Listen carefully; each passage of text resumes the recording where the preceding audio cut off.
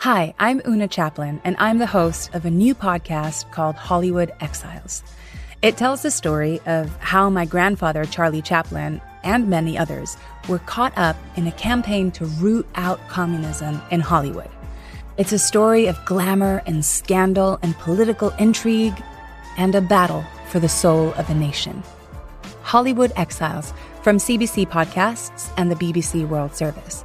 Find it wherever you get your podcasts. This is a CBC podcast. Hey, I'm Tom Power. Welcome to Q. So right now, DJ Demers is a stand-up comedian. He was a guest on Conan O'Brien's show 3 times. He did a set that blew up on The Tonight Show with Jimmy Fallon. He tours all around Canada and the U.S. But before all that, DJ was a kid with a hearing aid working at a used sporting goods store in Kitchener-Waterloo, Ontario.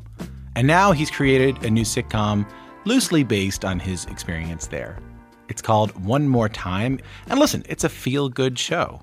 And that feel-goodiness is very intentional and meaningful to DJ. But it's also a show that's not afraid to show the more challenging parts of being a hard-of-hearing person moving through this world. If you want to get in touch with the show, q@cbc.ca is the best way to do that. And don't forget to subscribe to our podcast. DJ Demers joined me in our studio to talk all about it. How are you? I'm good. Thanks for having me, Tom. Nice to have you here. What is this used sports store you worked at in Kitchener-Waterloo? It was Play It Again Sports on Wilson Avenue in Kitchener. Yeah, I worked there when I was a teenager for a few years. Didn't know that 20 years later I would write a show kind of loosely based on my time there, but it was kind of always bouncing around in my head. And then, I wrote this show a couple years ago when I was kind of thinking about what I wanted to write about, and that kind of came to me as like a simpler times. I romanticized it in my head, so I made that the setting. How old were you when you were working there? I think I was 15 when I started there. Like 3 years, 15 to 18 maybe. Why Play It Again Sports?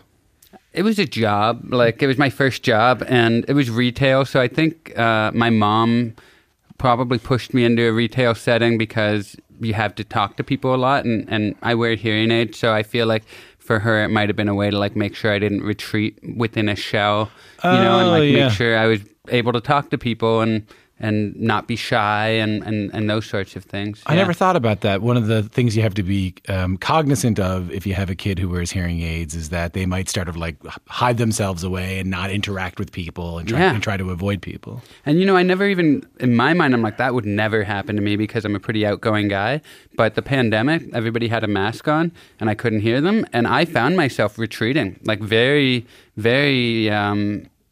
it was visceral. I could feel if I had to go out, I was like, I do not want to not hear people all day long. So, that was kind of the first time in my life where I was like, oh yeah, I could see how easily that could happen without the right support system. I never thought about that with the until I saw your bit about it. But with the masks, of course, you wouldn't be able to lip read with masks on. Yeah, it was brutal. It was really brutal, actually, because another thing is you can't even be friendly to people because you're so stuck on the first level of a conversation, just trying to understand them, that you can't throw in a little joke. You can't ask how they're doing. You're so overtaken by your nervousness, and it was hard. Yeah, I'm not going to ask you to do one of your bits on the show, but one of my favorite bits from that Fallon set I saw you do was, I think it was you're standing at in front of a bank teller. Yeah. And they have the mask on. Yeah, I'll just do the bit. Go on, I got no problem. Do the bit. Yeah, that's good. Come on. But it's just about how, when they have the mask on, it's hard enough. But then when they have the mask and they're behind the plexiglass, I'm just staring at them for 10 seconds before I'm finally just like, have you started talking yet? I'm like, if this is really important, can you just write it on a piece of paper and put it up against the glass like a reverse robbery situation? Yeah. I love the reverse robbery situation part of that joke.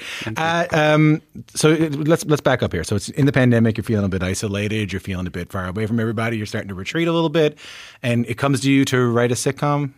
Yeah, I always wanted to write a sitcom. I've been a stand-up now since 2009, and I had a few little things along the way. After I did Conan for the first time, a couple production companies were like, "Hey, we'd love to do something with you. Do you have any TV shows you've written or anything?" And I was always like, oh yeah, I got tons. And I never did. I never wrote anything. And I'd leave those meetings and I'd be like, I just have to finish a couple little paragraphs and then I'll send it to you. They never heard from me again. So finally, during the pandemic, I was like, if I don't write it now, because everything was on hold stand-up wise, I was like, if I don't write it now, then I'm just really a lazy piece of crap and I have no excuses. So I wrote it. And I wrote it living in LA, and there were protests, and there was, political stuff going on in the pandemic. So it was a darker kind of feeling period, to say the least.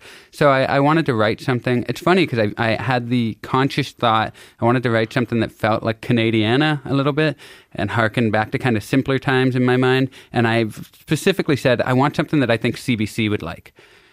And it's crazy. Like, I don't know if I ever really believed in manifestation, but CBC liked it. And I was like, wow, that worked. That's crazy. That's how I was grown in a lab. Yeah. The people at the lab said, we want something CBC would like. Yeah. And then they nailed it. Yeah, they had a little beard and a plaid shirt, and out I came. Hold on, what do you mean? What do you mean by Canadiana and a harken back to a simpler time? Well, Canadiana can mean a lot of things to different people. Obviously, Canada is a big country. But for me, working in played against sports when I was young, teenager, I was still playing hockey a little bit.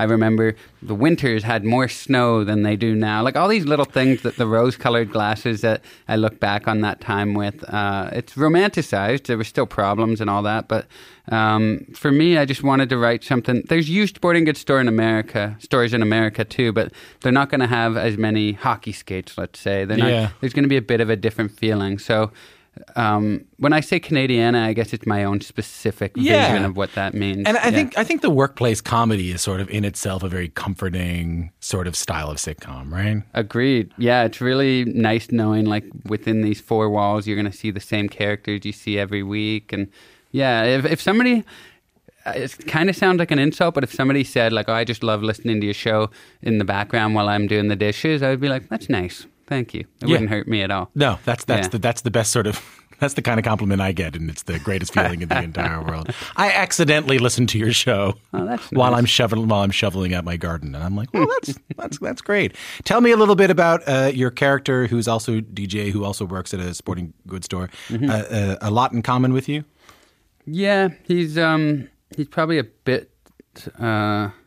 I was going to say he's a bit dumber than me, but I don't even know if that's true. I think we're probably equally dumb.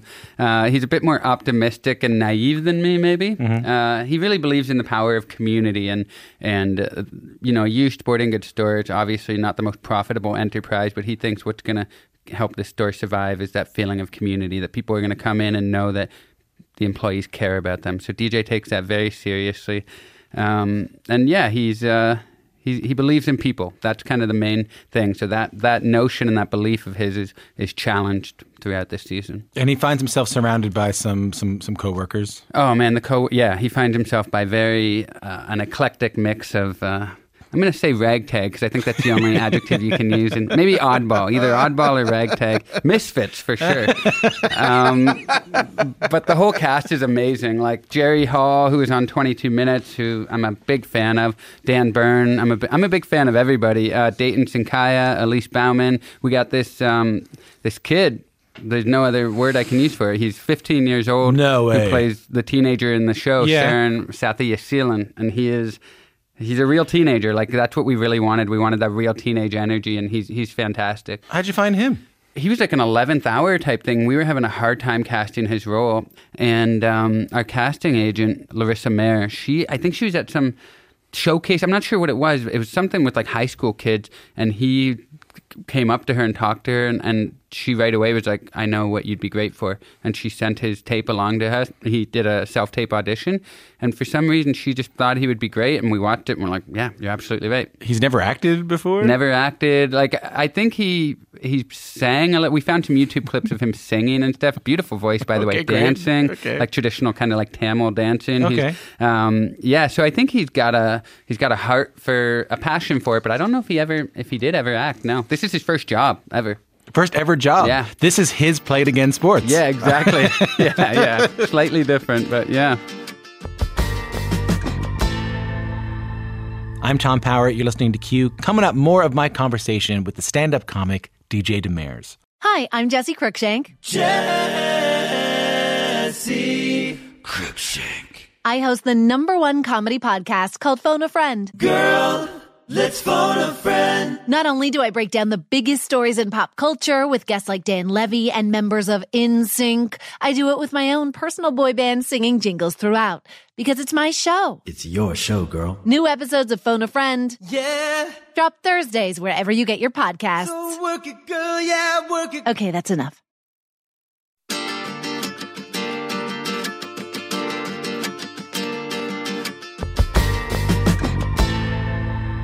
My guest is DJ Demers. His new show is called One More Time. It's out on CBC Gem today.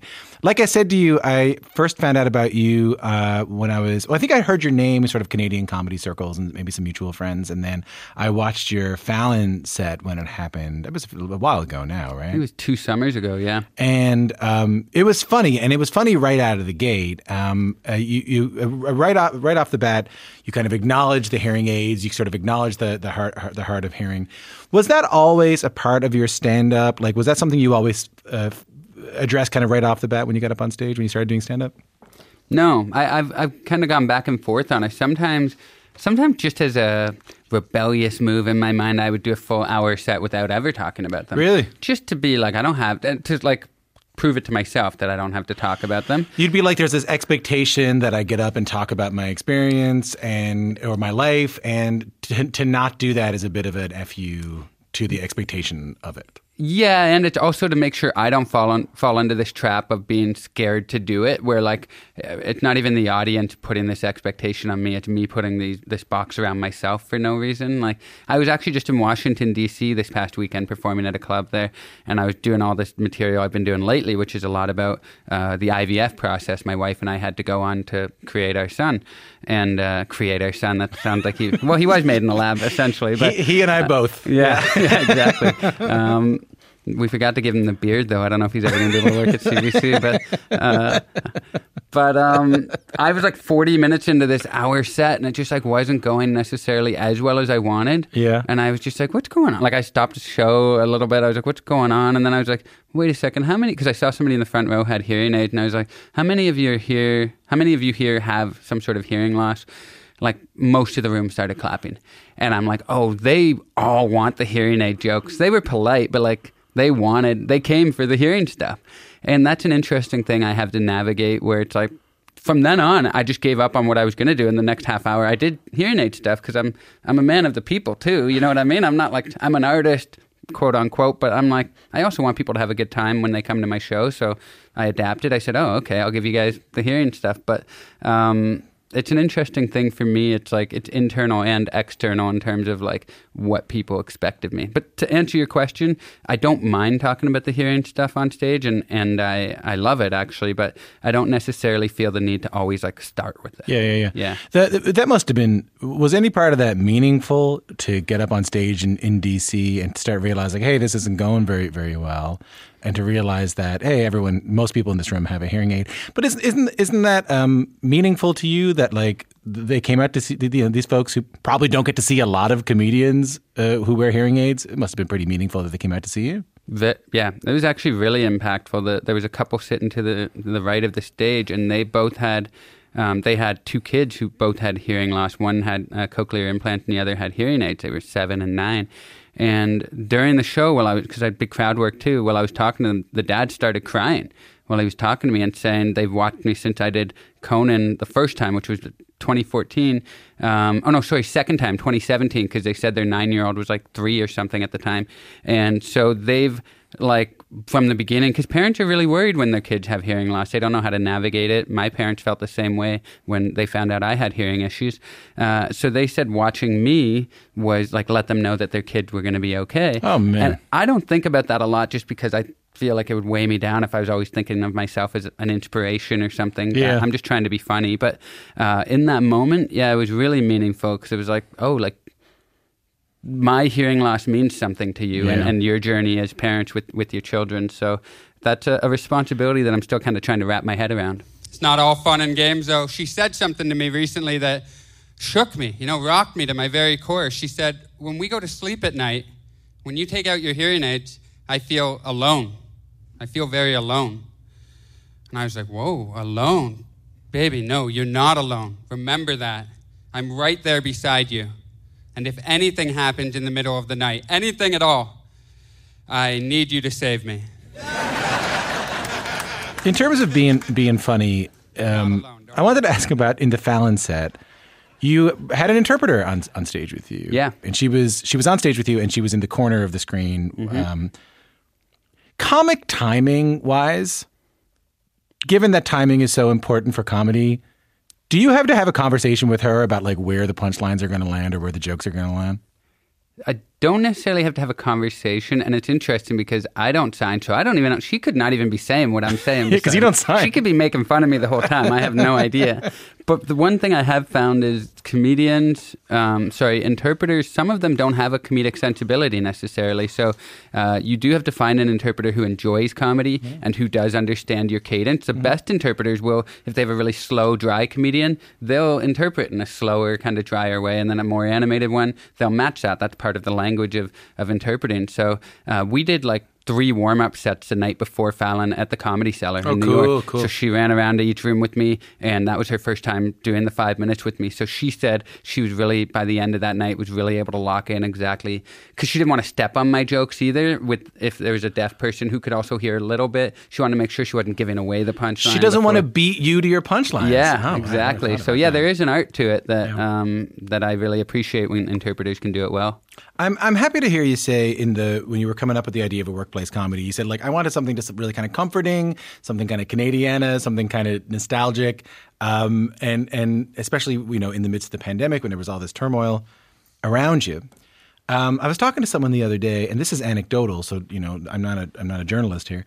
I was told that like during times of like great world unrest, and I think we're certainly going through one right now, a lot of like comforting shows do better than ever, like sitcoms, like baking shows, game shows. People want that kind of comfort, I guess. Mm-hmm.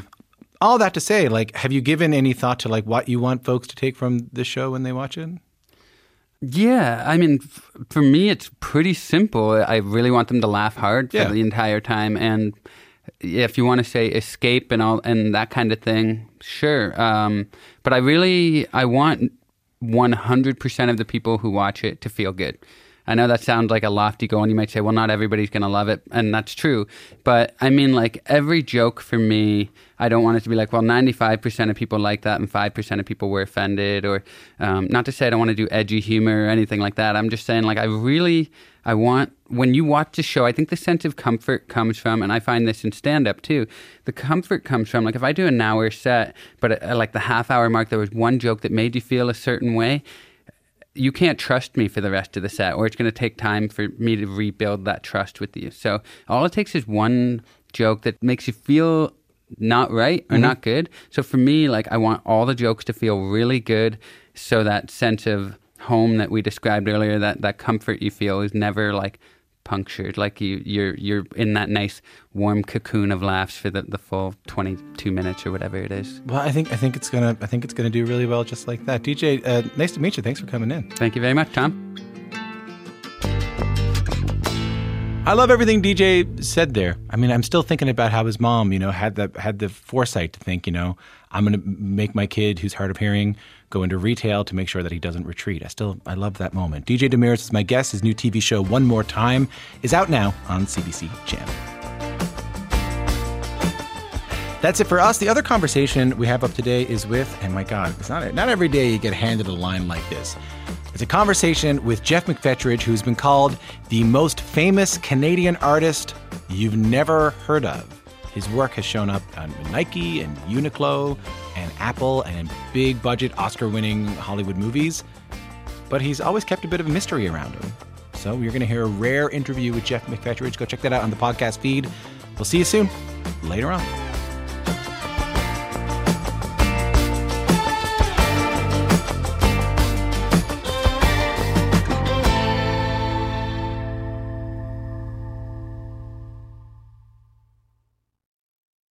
For more CBC podcasts, go to cbc.ca/podcasts.